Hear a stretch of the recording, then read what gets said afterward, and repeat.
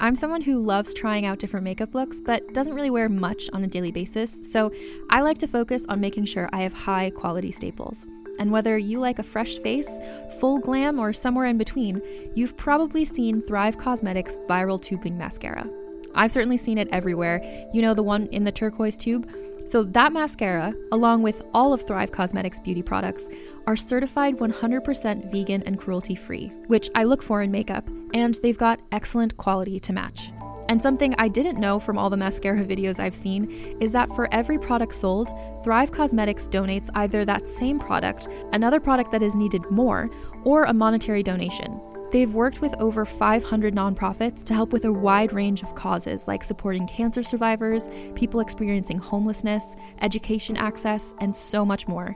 Knowing that makes me feel even better about using their products. And I do enjoy using them. Like I said, I like having high quality staples, and so my favorites are products that are multi-purpose, like the Brilliant Eye Brightener. It comes in a bunch of colors, and I like using them as eyeliner, eyeshadow, and even highlighter. Thrive Cosmetics is luxury beauty that gives back. Right now, you can get an exclusive 20% off your first order at thrivecosmetics.com/thrive. That's Thrive Cosmetics, CAUSEMETICS.com/thrive for 20% off your first order. Another day is here, and you're ready for it. What to wear? Check. Breakfast, lunch, and dinner? Check. Planning for what's next and how to save for it? That's where Bank of America can help. For your financial to-dos, Bank of America has experts ready to help get you closer to your goals. Get started at one of our local financial centers or 24/7 in our mobile banking app. Find a location near you at bankofamerica.com/talktous. What would you like the power to do? Mobile banking requires downloading the app and is only available for select devices. Message and data rates may apply. Bank of America NA, member FDIC. I currently live in Rancho Palos Verdes. Okay. So are you familiar with that region? I lived in San Francisco and I was down in LA. I'm assuming is that south? Yeah, it's South Bay. It's one of the most wealthy suburbs of Los Angeles. So it's always been looked at as like Palos Verdes, Beverly Hills, Malibu. Gotcha. So we're up on the hill. It's a coastal area. So very different from where I grew up. Yeah, sometimes when neighbors when they ask me where I grew up, where I came from, it's a little shocking to them as far as where I grew up and where I ended up now. Sometimes they don't see the connection. If you follow the trajectory, yes, you can see the connection. But if you're just not used to having neighbors that came from these, very marginalized communities, I think it is a little like, hey, how did this come about?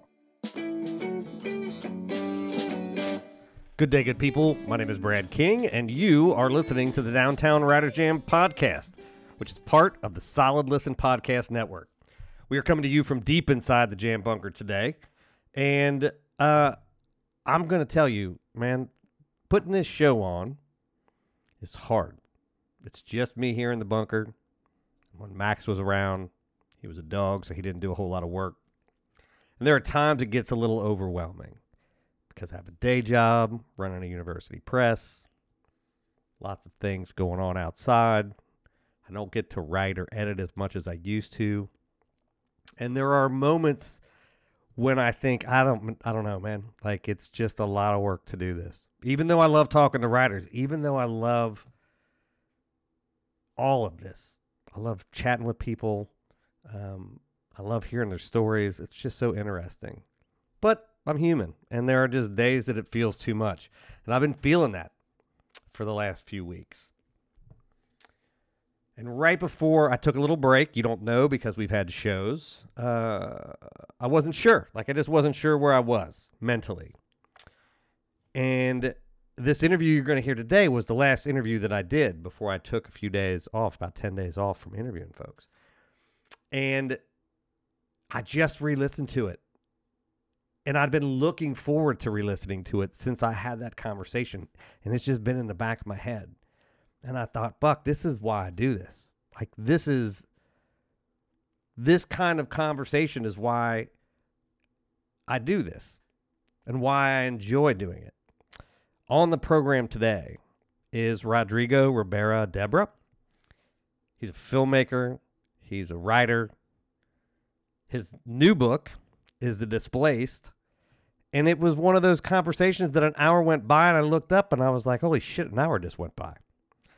I think you're going to feel that way too. So he's a writer and director.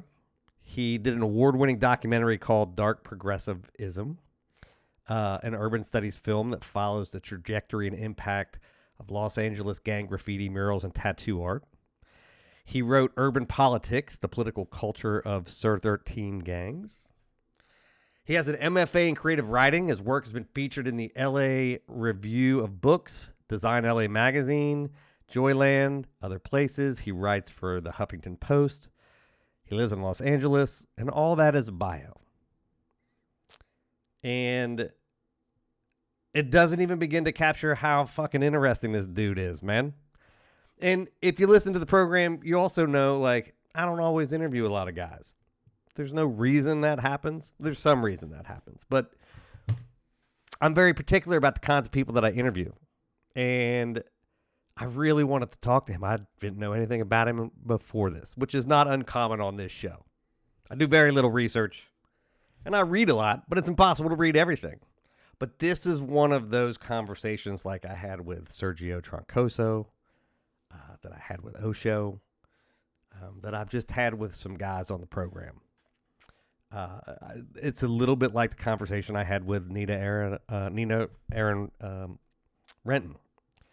And that there's just a lot of things that I see because of my own personal experiences. And I think if you listen to this along the way, there becomes these very distinct benchmarks where it was clear we had things in common.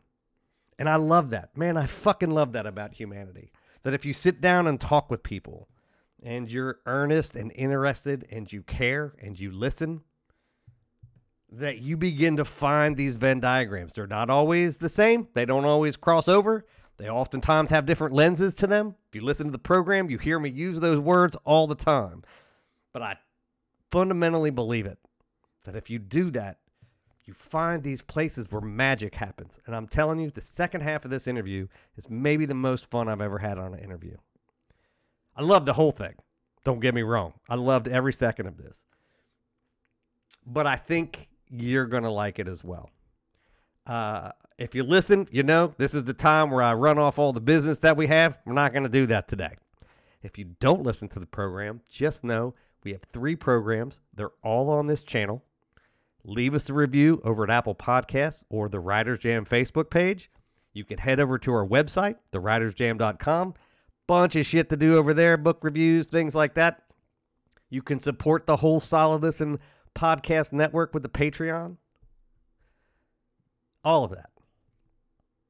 But really what I want you guys to do, and I appreciate you joining me today on the program. I always appreciate you joining me. I appreciate you taking some time. I think this is going to be an hour well worth your time. And I hope that you will really sit back and enjoy my conversation with Rodrigo Ribera, Deborah.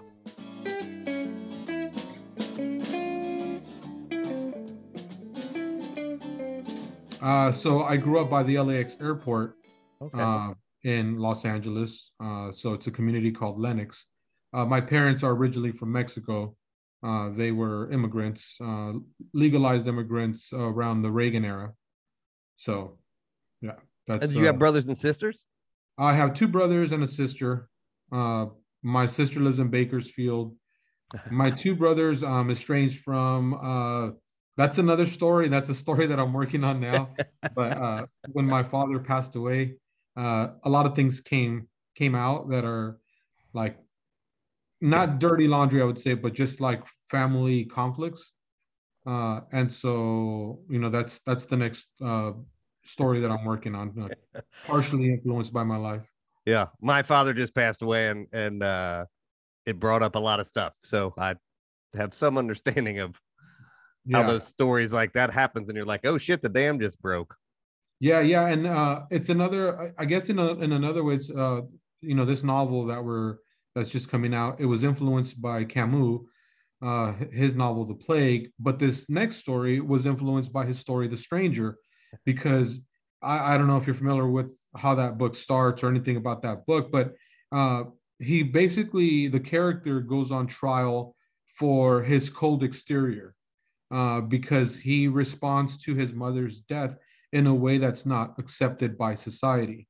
So when my father passed away, at the time I was actually on vacation, and my family expected me to drop everything and come home.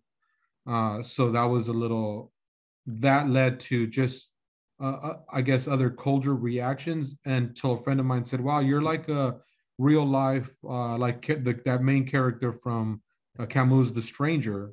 And I thought, that's interesting. Let me explore that a little bit further. And the more I started thinking about it, the more I saw some commonalities between my behavior and just people's expectations of what or how you're supposed to respond after the death of a parent. Yeah. So were you guys all close when you were younger, or has it been a long time? Like, what was the relationship like with your sister and you guys?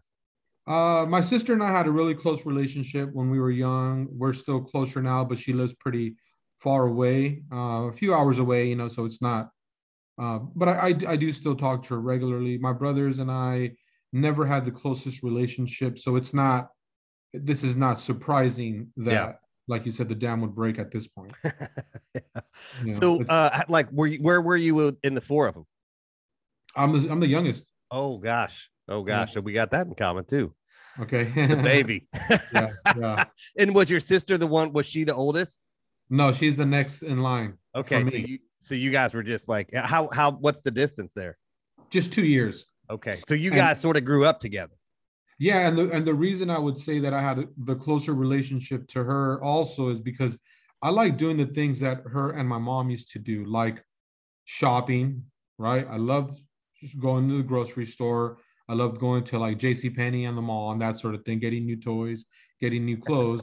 And my dad and my two older brothers were into the traditional, like at the time, gender roles for men, right? So they liked working on cars, they liked doing like the cutting grass and so forth.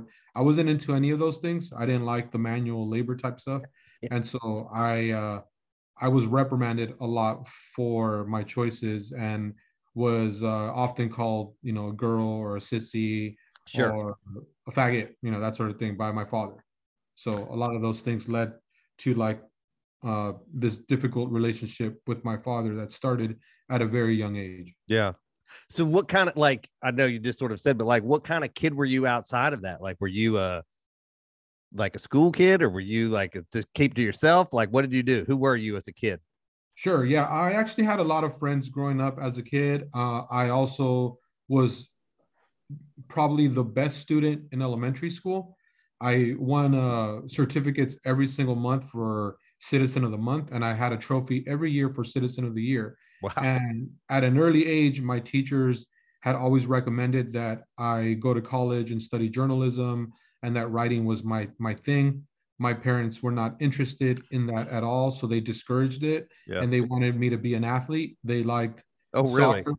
Yeah, they were into the soccer thing. My dad had two brothers that were professional athletes. They played soccer. They got scholarships to university and so forth. So he wanted me to follow in their footsteps. So he put a lot of pressure on me to do that and reject anything else that I was interested in. So he would always tell me, your dream for me is to be on the U.S. national soccer team. I said, well, that's a lot of responsibility because I don't share that same view. Yeah. And that's so, not there's only 23. Right. So it's like, that's what I'm saying. There's a lot of responsibility Yeah. for that. And so when my friends were out, wanting to ride bikes or do sleepovers or just like after school, just to hang out, he wouldn't let me often because he wanted me to play soccer. He wanted me to practice. It was like a few hours of practice every day. And then like the games on Saturdays. So it was just like a nonstop schedule of just athleticism that really just, at some point I just rebelled against it because it became tedious for me and I just didn't want to do it anymore. And often I didn't want to do it just to spite him, not Sure. because I wasn't enjoying it anymore, because I just didn't want to do what he wanted me to do. Yeah. So did you find some like respite at school? Like if you were a good student, like did you try to hang out there? Is that what you were doing? I took a turn for the worse, is what I did. So after, when I got to middle school, Wow. I was still like doing like I was still a good student. I was still hanging out, but I was making a lot more friends. Hanging out with like the popular kids, and often the popular kids are dismissive of school, right? So like the at least where I grew up, so they didn't. It was a lot of like, hey, let's do this on the side. Let's we started getting into the graffiti stuff and ditching. And when I got to high school, I followed that route. Yeah. So I got into some trouble in high school, and that was like my full-on rebellious stage against my parents, and it was a straight revolt against everything that I had been, let's say, suppressing, like as a kid growing up. You look So back on that though, and you're like, well, that makes sense, right? Like, of course, that's what I did. yeah. I don't blame anybody but myself for it or my choices. Uh, I made a lot of terrible choices because I was weak and I wasn't as strong and determined to like maintain what I really wanted, what I really was supposed to be, which is like if I followed the route of what my teachers had saw in me at a young age, I would have just stayed in school and I would have focused on like the literary thing and the creative side. But I chose to go the other route and get involved in the drugs, the gangs, and the graffiti stuff. Yeah. But Yeah. some of that, I mean, not again, we have some things in common that, they're in different sort of realms, but like I had the drugs and the selling and the stuff like that. And, I look back on that and some of that, it's decisions that you make, but also there are those other forces that are around you that are not allowing you to do the thing that you want because you're a kid. You don't have agency, right? Like you're not able to be like, I'm 12. This is what I'm going to do, right? Like that's not a thing. Yeah. Like, do you think back and give yourself some grace with that? I do. I do now. For a long time, it was hard. Like Yeah. immediately after Yeah. when I transitioned from that world and started going to college, I look back at that part of my life with like this sense of disgust, Yeah. and I would never talk about it. I never brought it up. I would always tell people. I even would lie about like where I grew up sometimes, and like just kind of leave a whole portion of my life out of my trajectory Sure. until the end of college. A friend of mine influenced me to really own up to that and just say, hey, that is a part of your life because uh, up here in Southern California, when some friends in college would say, talk about their friends at Berkeley or Stanford, all universities, Northern California, they would say, do you have friends up north in college as well? And I would say, yeah, I have friends up north, but in my mind, I would say they're in Pelican Bay and Corcoran, Yeah. and all these different prisons up north. But I would, that's the way that I would look at it. But yeah, then at some point, once I started to accept it, it became more of like, yeah, that's my story. This is who I am. This is a reality. And I'm okay with talking about it now and analyzing it. And like you said, yes, I do give myself some grace, some flexibility with, the choices, the neighborhood that I grew up in, the surroundings, the friends. Like a lot of that peer pressure is very hard to resist.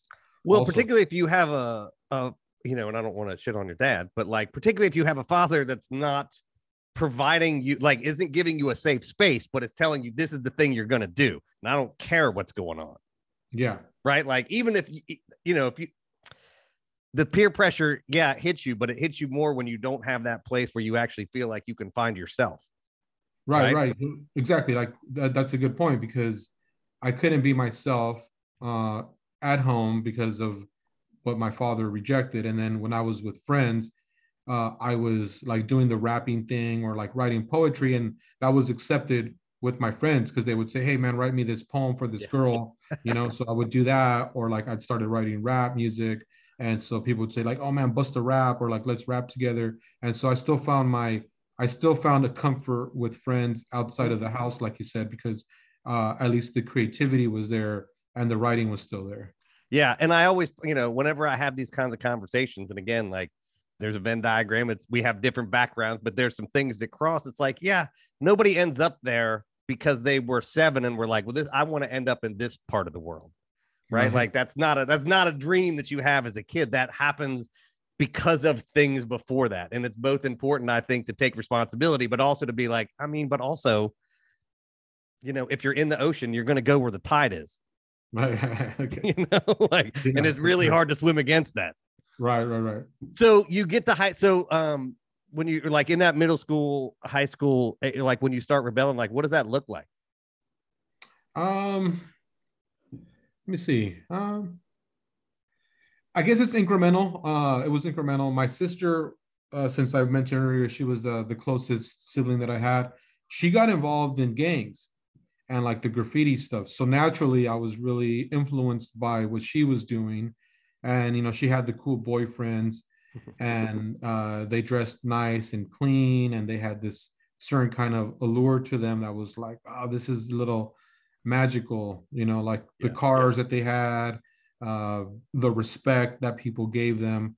So I kind of crave that, right? So at that time in middle school, we were messing around just with like skateboards, BMX, biking, staying out later, getting into some trouble. Nothing too serious, but like it was kid stuff. Yeah, like dirt rock fights or like vandalizing abandoned buildings, like that sort of thing, setting little things on fire, whatever. Yeah, I do know all of that. Yeah. So then it got to high school and it was like, oh, this is on a much different level because it was a lot more kids, from different places, a lot more experience, going to school with people that are a lot older than you. And then some friends started coming around that were friends in high school, but they were like already out of high school. So they were about 7 years older than me. And they wanted to hang out with me and they kind of took me under their wing. And I thought, wow, what are these like? I mean, I think about it now. I probably didn't think about it then so much, but you have these kids that are not kids, these adults that are already 19, 20, 21 years old. And you're just a freshman in high school and thinking like, these people want to hang out with me. Like, that's cool. So you can definitely like move in that direction and feel that safe space with these people. Yeah. And a lot of it was like fighting at first. There was a lot of high school riots, race riots is what we referred to back here. What year was this?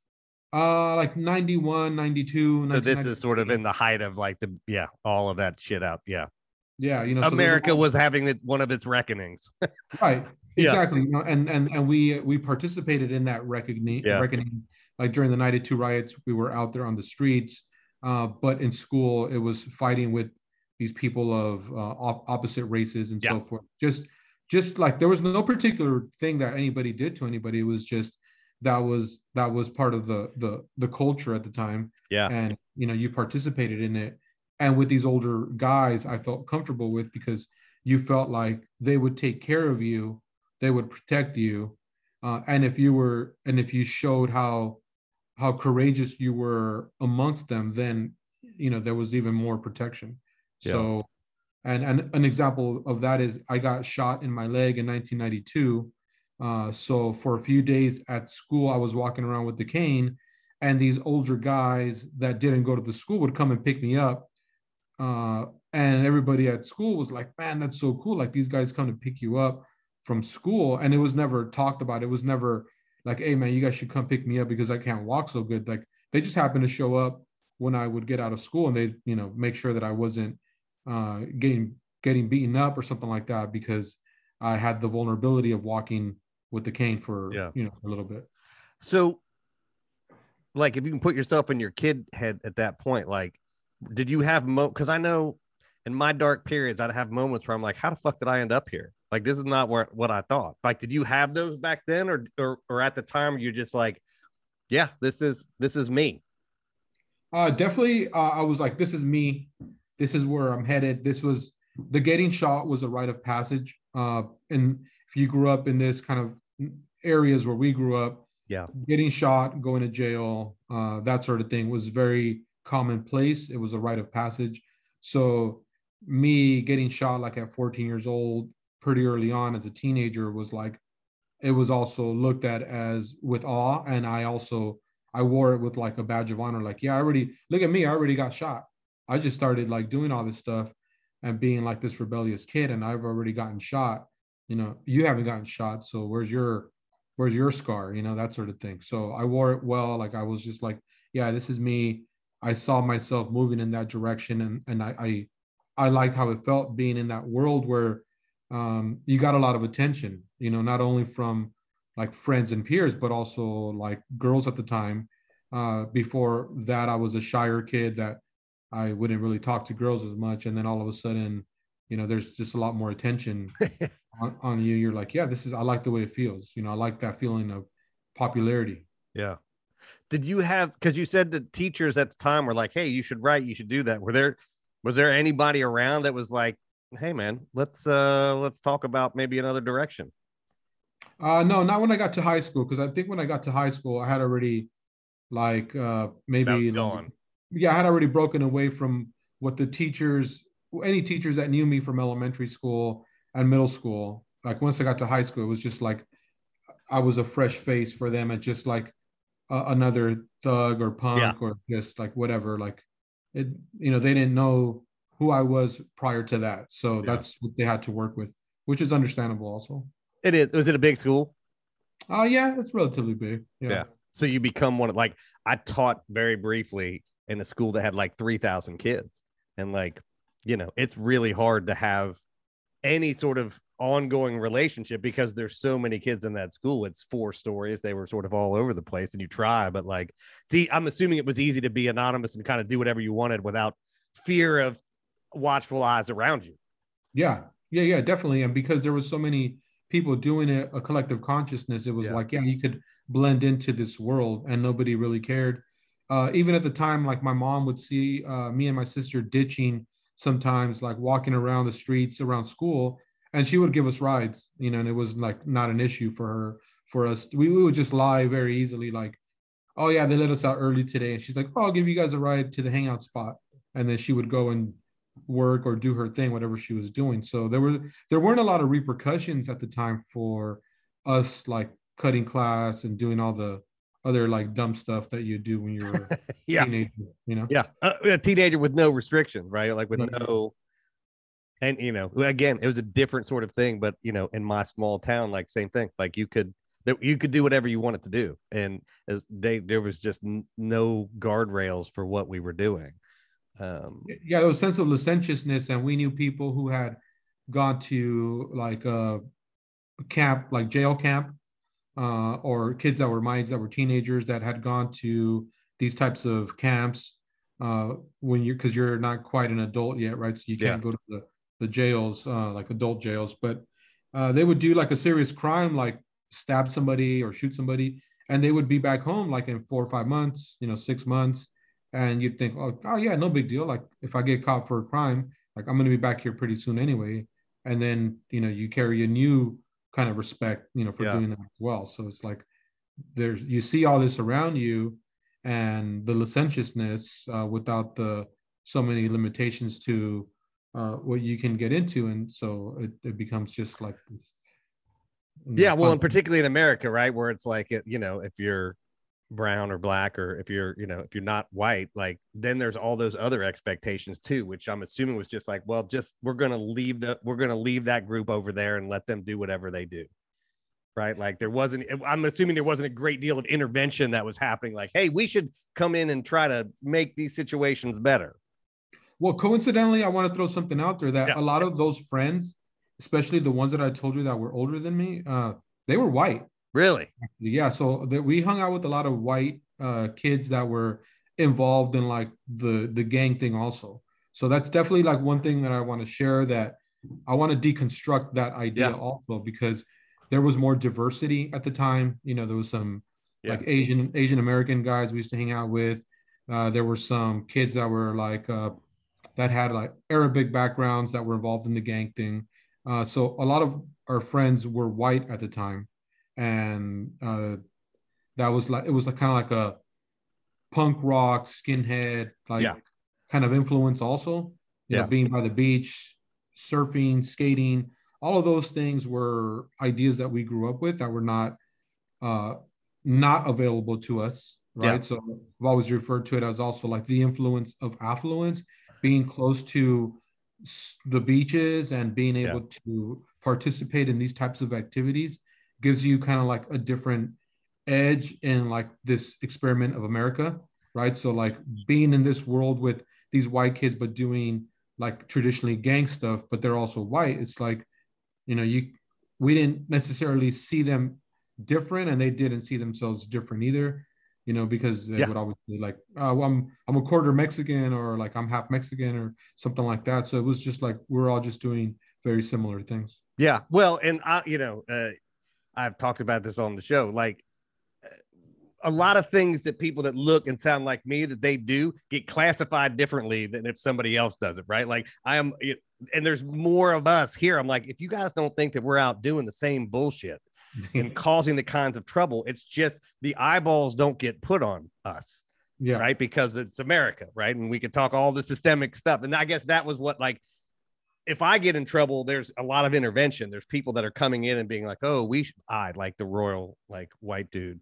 There's a lot of people coming in. And what I have found in the areas that I've lived at throughout my life, which have largely been diverse, is that there isn't that same kind of intervention. There's a lot of police stuff. There's a lot of, we got to stop this, but not a whole lot of like, hey, we should do something to like make this better. Yeah. And I've experienced both sides of that. Like being with white friends, we sometimes have been let go, during like serious crimes. Yeah. It could be based on that, could not be. I just speculating. Yeah.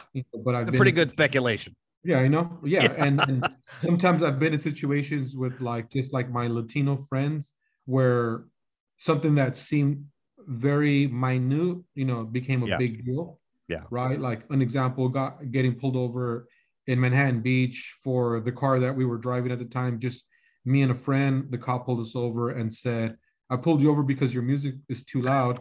Yeah. And we started laughing because I said, look, there's no stereo in the car. Like, how's our music too loud? Like, there's literally no stereo in the car.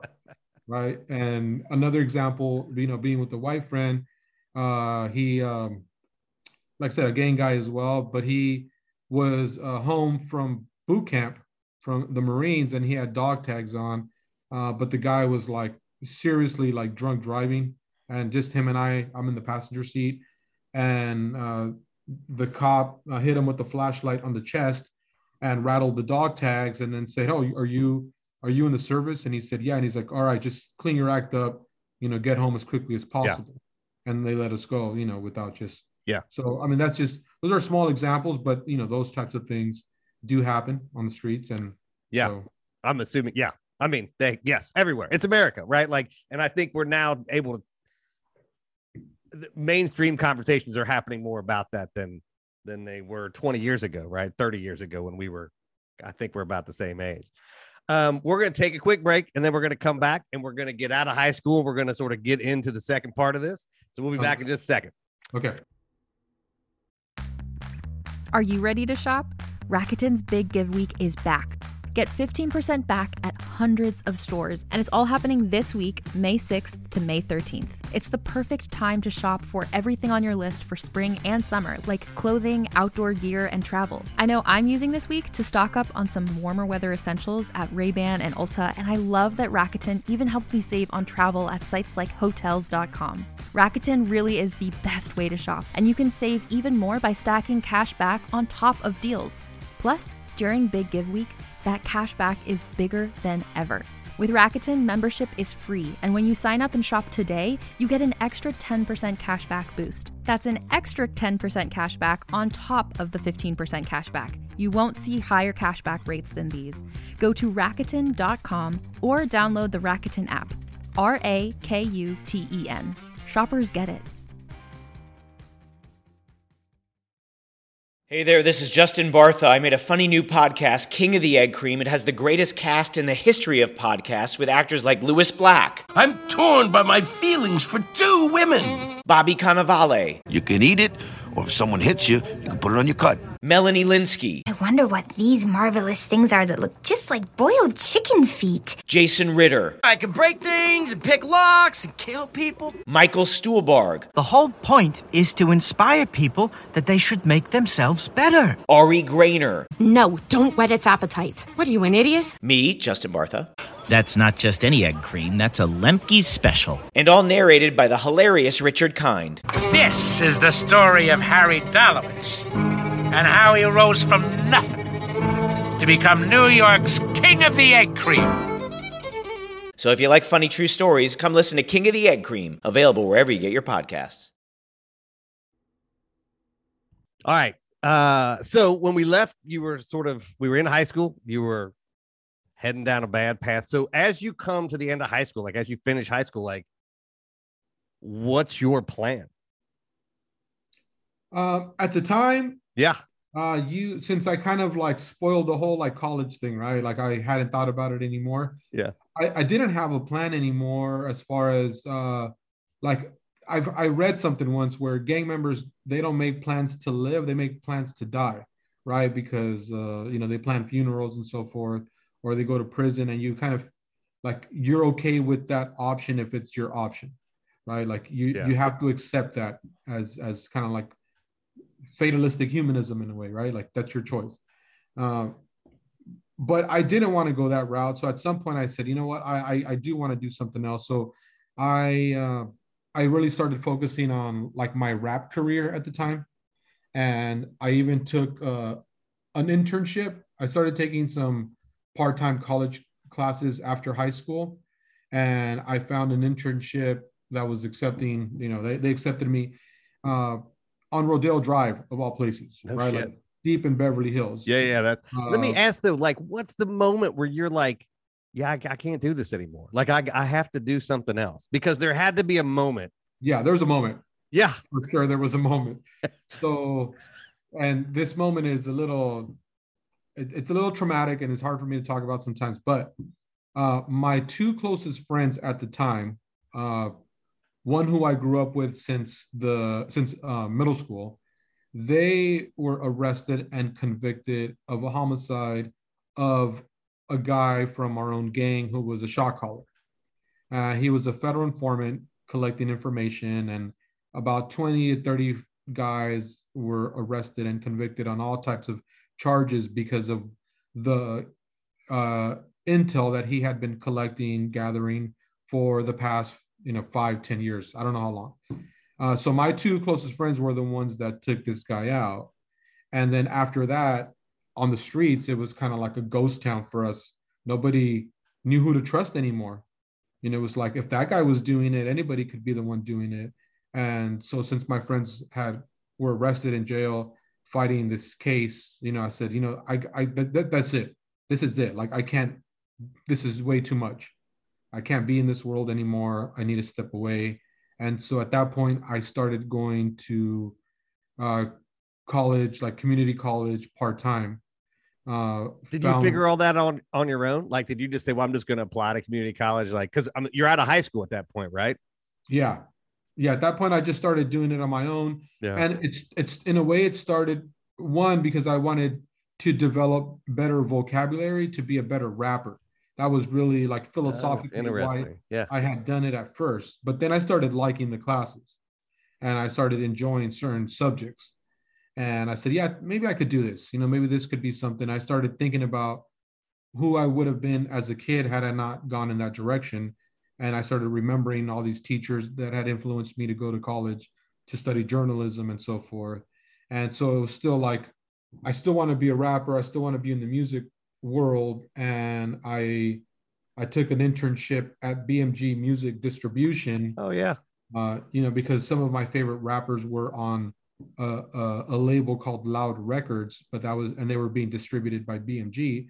So I could go to all the album release parties and get a bunch of like posters and CDs and stuff like that.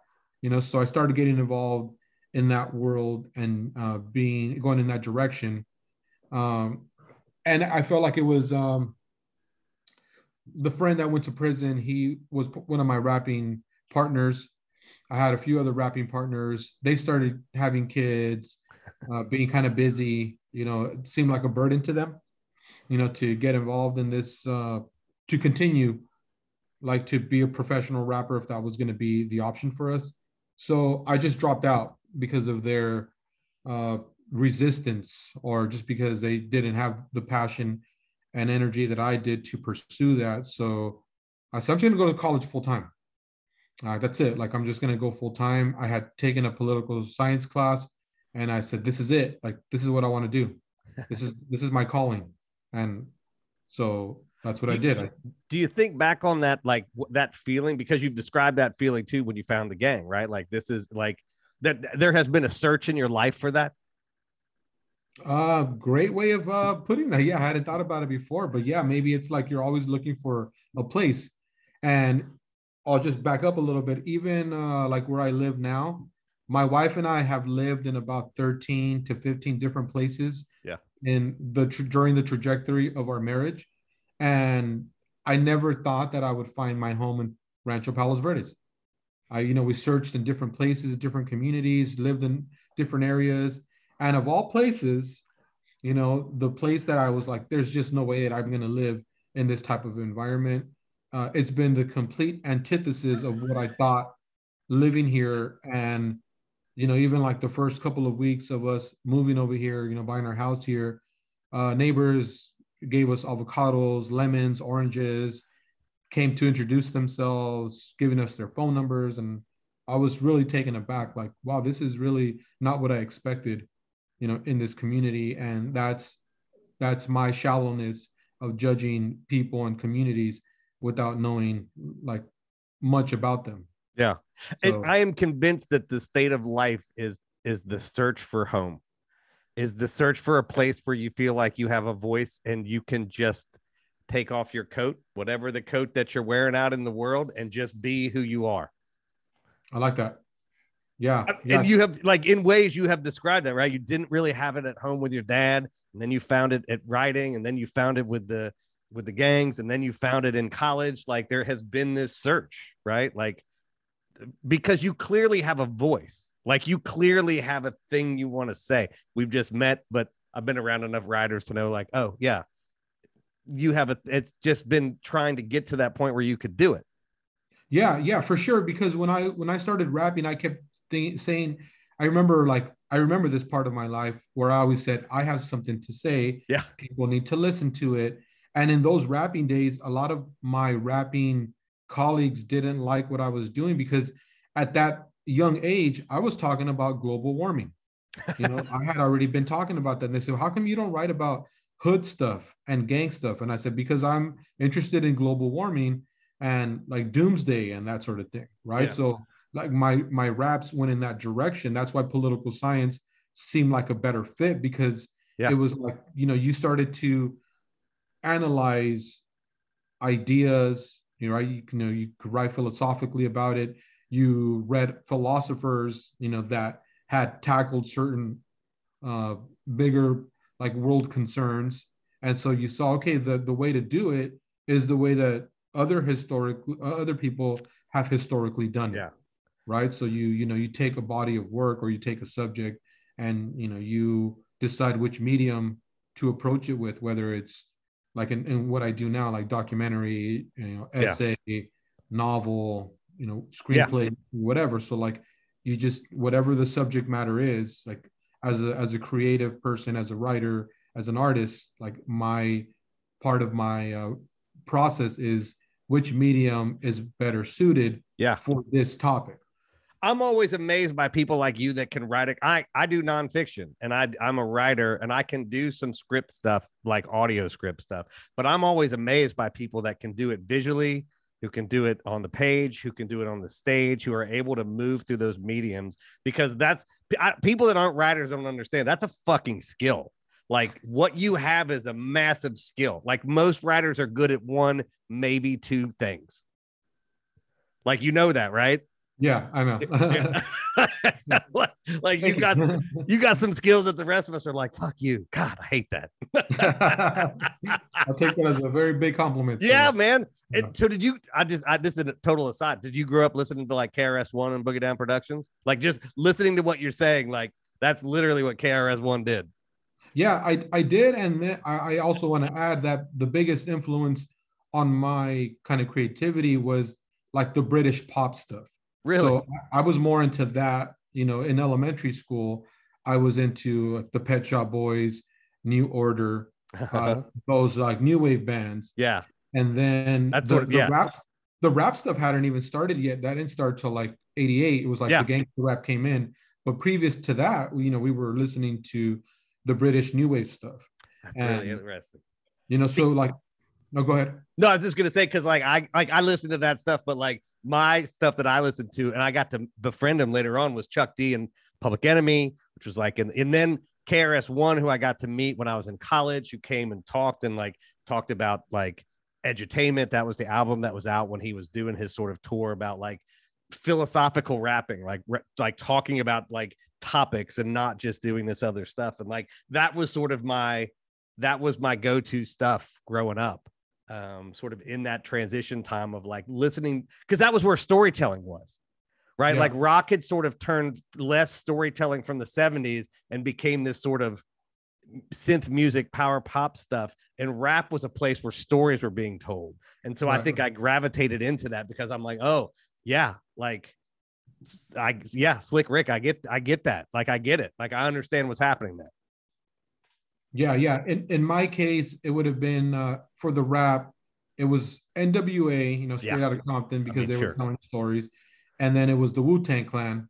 I mean, because it was like, Wu-Tang. Right, exactly. Like, there's nothing else to say, right? Yeah. And when my friends and I started rapping, I was doing the same thing. I was collecting all these different voices, because I liked Wu-Tang's approach to it. So I had like 6-7 rappers at a time collaborating on a song that I had kind of come up with. I would come up with the hooks, and then, had producer and so forth coming up with the beats. And people that didn't really know what we were doing would often call us the Mexican Wu-Tang. They're like, oh, you guys are like the Mexican, like Wu-Tang gangsters. And we're like, that's the biggest compliment. So thank you very much. Yeah, like, I will take that. Yeah. That's exactly what I was going for. So it's one of those things in life. I'm like, if you don't like kids, if you don't like dogs, and if you don't like Wu-Tang, there's something wrong with you. That's a good one. All right. I'm gonna use that one. Yeah, that's sort of my benchmark for like where we are in our trust relationship. So you're doing the music thing, you're doing the college thing. Like, when you finish college, like, is there a transition? Like, do you start to say like, oh, I can do something beyond music. Like, this writing, music is part of the writing, but there's other stuff. At that point when I went to college full time, I abandoned the music thing. Really? Because my like I said, my closest friend went to prison. And then the other guys started having kids and not really participating in like the music as much as I wanted them to. So I said, I'm going to go full time and just focus on I liked essay writing at the time, right? So like all the nonfiction stuff. And then when I studied political science, I started thinking about my experiences in the gang during what we had over here known as a peace treaty. There was a peace treaty between the street gangs, and a lot of things that happened during the peace treaty were very political. I just didn't know it at the time. When I started studying political science, I looked back on the gang life and realized how politicized we were. Collecting taxes, having meetings, different like cliques were considered like political parties. And it all kind of made sense. And I started making this juxtaposition between street gang culture and political organizations. And so as I was finishing college, that's where I came up with my first like nonfiction philosophical approach. And I wrote my first book called Urban Politics, The Political Culture of Sur 13 Gangs. And it's very, very like heavily influenced by Jean-Jacques Rousseau and Thomas Hobbes. So just like some light reading that you did. Light reading, yeah, exactly. Bathroom reading, summer reading. Yeah, right? Like I got on the beach, summer vacation, and in a resort. Take urban politics with you. Yeah, but it also, I mean, like, coming out of what we know happened in the 60s, right? And with the Black Panthers and like with all of that, like that, it makes sense, right? Like, so when you say politicized, do you mean that the gangs were operating as political organizations or in opposition to the politics of America, or yes? It's a reflection, so I've always like mentioned that the way that the gangs behaved is a reflection of what America was doing. We just don't know that. Yeah. We just didn't know that a collective consciousness of being in a constant state of war is a reflection of America being in a constant state of war. Yeah. So it's like looking for an enemy or there always has to be an enemy. So at the time of this peace treaty, the gangs that were traditionally our enemies were no longer our enemies, but we still needed an enemy. So like the bigger, what I refer to as the prison Congress, said all your enemies are now every black gang around you. So whether you were enemies or not, those are your new enemies, and your own, like the enemies that looked like you traditionally are no longer your enemy. Right. And this, I mean, that just gets back to like the feudalist beginnings of this country, right? Like slavery happened because when they brought over the white indentured servants, they walked off the plantation and they couldn't find them. So they were like, well, we need somebody that looks different. This is a very brief summation of how the fucking Gold Coast and shit happened. But it was essentially that. And then as like post-slavery, I mean, put it in quotes, post-slavery happens, like this is what they did, right? They pitted poor white people against poor black people and poor brown people. Like that's been America's MO from day one. Yeah. And it's it was easier, I would say, to instill that kind of hatred, right? Because it was like, these people are not like us. They don't, they don't look like us. They don't act like us. And so that's it. Like, this is your new enemy. It's baked into America. I mean, it's baked into this country. It may be baked into the world. I don't know, but it's baked in here, I think.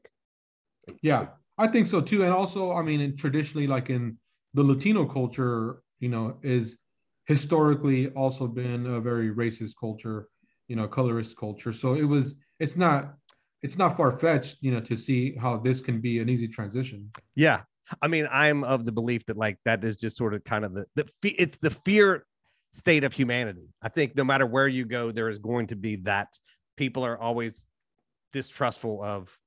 I think it's called the dark forest, right? Like if you're in the dark forest, what you don't want to do is put a light on because you've told every predator where you are.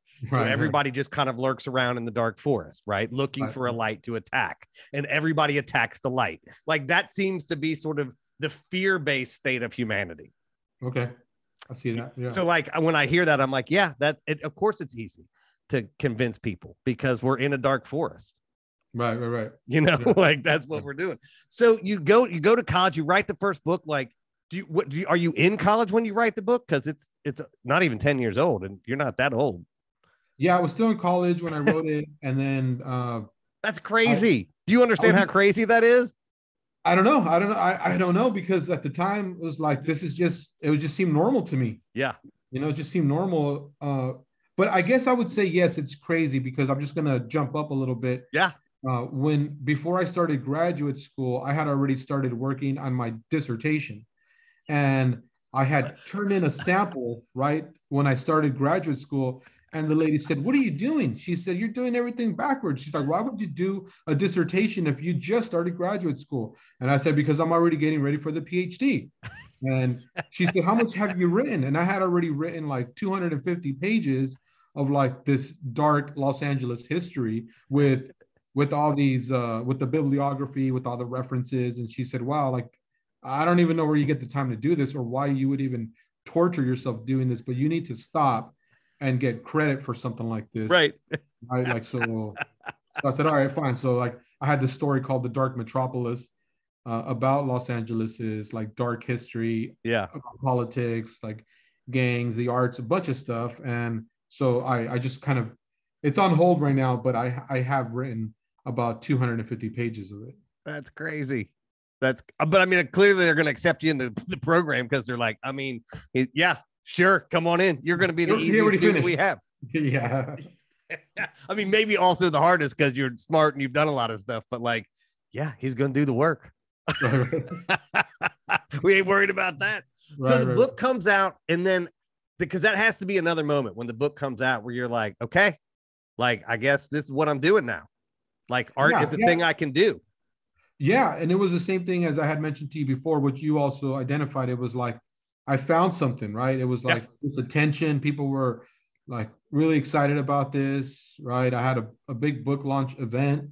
I even got a tattoo done while signing books. That's awesome. Right. I was like, I've never seen anybody do that before. So I'm just going to get a tattoo on my wrist, right? Which is like this tattoo of the bracelet that I have. Nice. And I'm left-handed. So I was signing books with the other hand while getting a tattoo.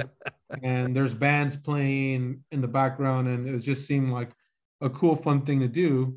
But it also brings your world together, right? Like, yeah, it did. That, I mean, again, looking, if we just make up a narrative here, which is like looking to find a place, it's like, doesn't matter if anybody's ever done that before. That's you. And so this is what I'm doing. And if you don't like it, don't fucking come. Yeah. You know, I love how you're putting all this in perspective, because, you know, maybe I guess I hadn't seen it that way, but it did bring everything into like the same kind of environment, right? It was like this book that I wrote about gangs and politics. I was getting a tattoo because I'm in the arts, right? So like love tattoo art also. And there were all these like punkish garage bands playing, you know, supporting my event. So it was like all these things that I grew up with, finding like the community, surrounding myself with like-minded people, and everybody enjoying like this event and all its like aspects and things that were involved there. It was like, yeah, this is definitely like where I'm supposed to be. Yeah, that's the thing, man. And like, we don't even know, I wasn't there, but like, you don't even know if like everybody was like-minded. But the fact is, you created a world into which they could come. Right. Sure. Like, and like, as a writer, as a storyteller, as an artist, like, is there anything better than that? Right. Good point. You know, you created that space around a thing that you did, and then people can come to that. Right. That's how we changed the world. I think. I think so. Yeah. So. I don't know another way. Right. Nobody's elected me to do shit. Me neither. Yeah. We'll be in the unelected party. Right. That book comes out. Like, what are the next steps then? Like what do you, because at that point, I'm guessing your vision has changed. Like, you're out of school and you're like, okay, now what am I going to, I've gotten here. Like, that's the jumping point.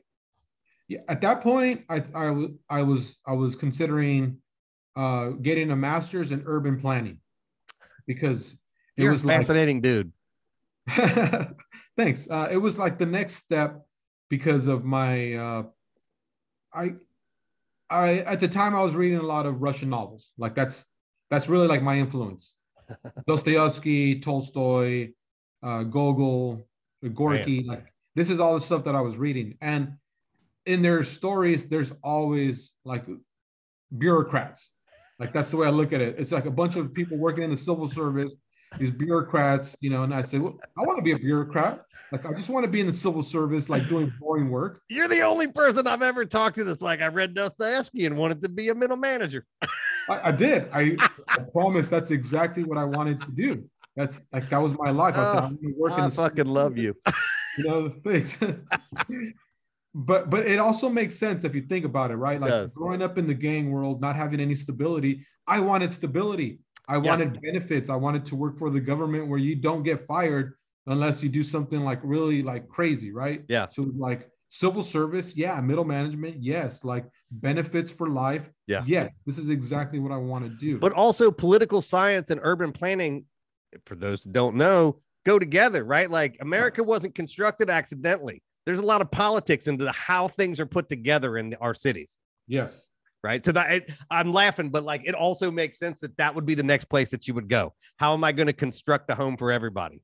Yeah. How can I be involved in like beautifying a city and, you know, bringing trees in and that sort of thing? Yeah. You know, and like, it all just seemed right for me. And that was like the beginning of gentrification in Los Angeles in a way, like at least like me studying it and learning about it. So that was like, if I can help solve some of these issues through being an urban planner, you know, that's the best route for me to take. Yeah. And just being a voice in the room, right? Exactly. It's like, I have opinions about that. Like, I've grown up in these kinds of communities that have experienced like advanced social disorganization. You know, how I know what we need in those communities, right? Like, I knew what I needed as a kid to help me like steer me away from like the stuff that I got involved in. And then all of a sudden I had the idea, like, I'm going to go live abroad instead. Of course you did. So we moved. At the time I had just met my wife, right? So she was my girlfriend at the time. And we decided to go move abroad and be teachers, you know, doing like the teaching English as a second language. We started in South America, in Chile. And the goal was to travel throughout South America and then like do it in Latin America and other parts like Mexico, which we did for 2 years. and then eventually like we would end up in Europe. So we did the teaching abroad thing for 3 years. Then then I got a job offer in Italy, and my wife gave me the ultimatum. Then she said, yeah, I'm not going. Like, I want to go back home. I want to get into the PhD program. I want to start my own business. I miss my family. I really can't keep following you around doing like these like crazy artistic things, that the world might see as crazy and artistic. But I'm tired of it. I'm tired of living abroad. Like, I want to go home. And so she said, you can go all you want, but like, I'm not going with you. Yeah. We know how this story ends. Right. So came back home. Yeah. And she's like, okay. Since you're in a nice house in Los Angeles, we know how that ended. Yeah. Yeah. So that's the route that we took. Came back home, got into 2 urban planning master's programs, and then decided that it was no longer what I wanted to do. After living abroad for a few years, after like not thinking about these things on a regular basis, I felt like my voice could be better served just doing all the creative stuff that I have been wanting to do, or that this path had been leading me down. Yeah. From the beginning, right? We go back to like from the beginning. Exactly. You gave yourself permission to actually do the thing that you do. It was, it was very difficult for me to make that decision. My wife actually, in a way, made it for me, because when I got into this program, this urban planning program, I was a little depressed. And she said, wow, you got into this program that you've been talking about for years, and you're depressed? Yeah. Like, what's going on here? And she said, you've never really, really wanted to do that, but you have been thinking that you need the stability because you've never had it. Yeah. Right. And she said, let me worry about the stability. I'm the one that has like the practical career and job with benefits. She said, and you give yourself the permission to do what you love and what you've always been meant to do. So then that's when I applied to the MFA programs, and I got into 2 programs that I really wanted to do. And so that was the beginning of like this story that's coming out on tomorrow. That novel, same thing like before. I had thought about that novel before I even joined the MFA program. And I said, this is what I'm going to write as my thesis. I'm going to write a story about gentrification that looks like Albert Camus' The Plague, because people have been talking about gentrification as a plague, as a disease, as something that has been spread to community like a virus. I said, so I will do it in his footsteps and in a way like nodding to Camus, because of his influence on like my reading and my writing. That's amazing. Yeah. And I mean, what a gift that your wife recognized that, saw it, and said that to you. Yes, for sure. That's a gift, man. Like, that's a gift, because I know I had a conversation with my father right before he passed away, because he didn't want me to go to writing school. My sister got a degree in concert piano. Like, she did that. She went to conservatory, and he told her, do that as long as you want. And then when you're finished, we'll help you get a job. And he told me when I went to college, get a job. And he said, he's like, if I could go back and change anything, I would change that. I should have told you to also do what you wanted. And so to get to that point where you're like, I get to do the thing that my heart wants to do, brother, that's a gift, man. It is. Yeah, definitely. Do you like have, like, as this book's coming out, that this place is coming out, knowing the journey, I mean, you've done other stuff, you've done film stuff, like all that. Do you just sit back and go, it took me a long time to get here, but this is it, that like I got here? Or is there more stuff, do you think? Like, do you think, not that you won't write more, but that you're going to go somewhere else artistically? For sure. Yeah. Definitely. Like, there's always something else. I think if I've read before, like quotes or something like that, like if you feel like this is the end, or you've finally made it, then then you're going to become complacent. Yeah. And you'll just maybe stagnant, right? Like, if you feel like this is the best that you have to offer, and if you say to yourself, this is just the beginning, yeah, then there's always more to come. Yeah. right? So there's more to come. And so there's a pilot that I wrote for a TV series that I, in my opinion, is like, this is my masterpiece. Like this needs to be out there. People need to watch this TV series, right? So that's something that's next.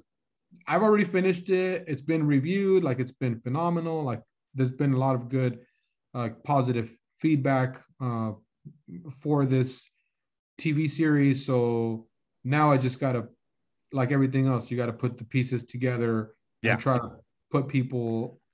get people interested in it so that it can come to fruition. Yeah. So film and TV, what I know about that is it's not like books are hard to do, but film and TV is like a whole slope of like, everybody may love it and one thing falls of like, until it's actually on TV or the movies. My friends always tell me like, it's not done until you actually see it. Exactly. Yeah. It ain't like a book that's bought 18 months ahead of time. Like, yeah, we'll fucking see. Yeah. Well, listen, man, this has been a fantastic conversation. I appreciate you spending an hour with me. You are just smart and funny and engaging. And I'm so happy that I got to have this conversation with you.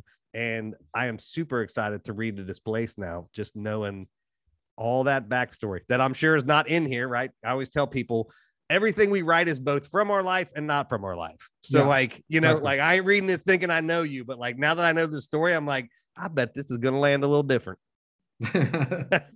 Yes. Well, you have a good day. And when the TV pilot comes out and the next stuff comes out, I hope we can do this again. Yeah, I appreciate it. Thanks for having me on. I had a good time. It was really great meeting you as well. And I really appreciated how comfortable you made me feel. So that's great, brother.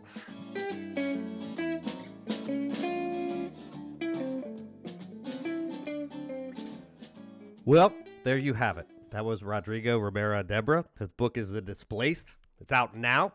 Just had the launch party like a week ago. I'm in my feels about this, man.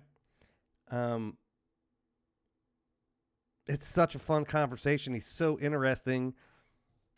I try very hard not to fall into the trope of pain as an artist's way through things, or the hard story lifting people up, because I don't fundamentally believe that, because these are people's lives, right? We all go through stuff, and those things shape us, but they don't define us. The things that happen to us shape us, but they don't define us.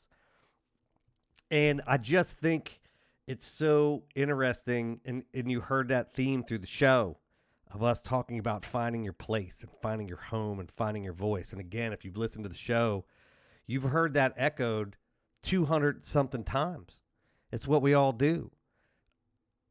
And I'm always very happy when people share it. And I'm just because of my background and who I am, I'm always happy when men share that with me, because it's really important for us to talk about those kinds of things in a way that neither glorifies the past and the things that have happened, nor uses that as a springboard as like, well, this is what propelled me to this other thing.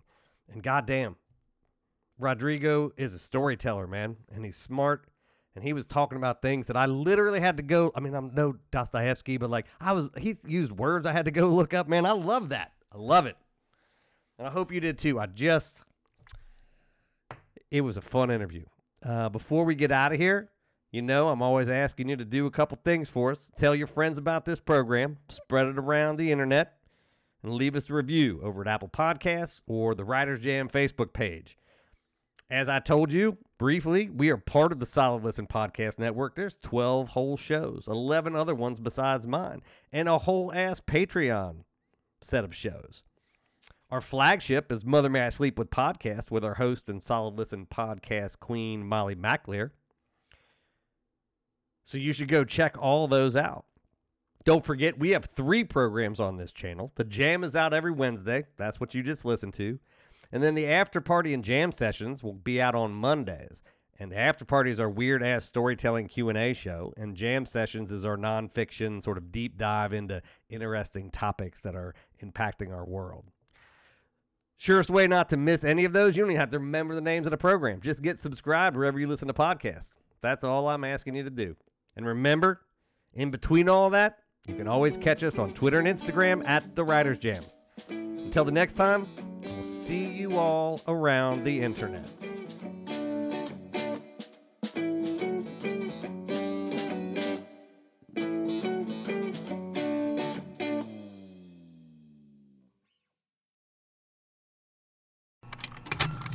Contained herein are the heresies of Radolf Burntwine, erstwhile monk turned traveling medical investigator. Join me as I uncover the blasphemous truth of a plague-ridden world, that ours is not a loving God, and we are not its favored children. The heresies of Radolf Burntwine, coming January 2nd, wherever podcasts are available.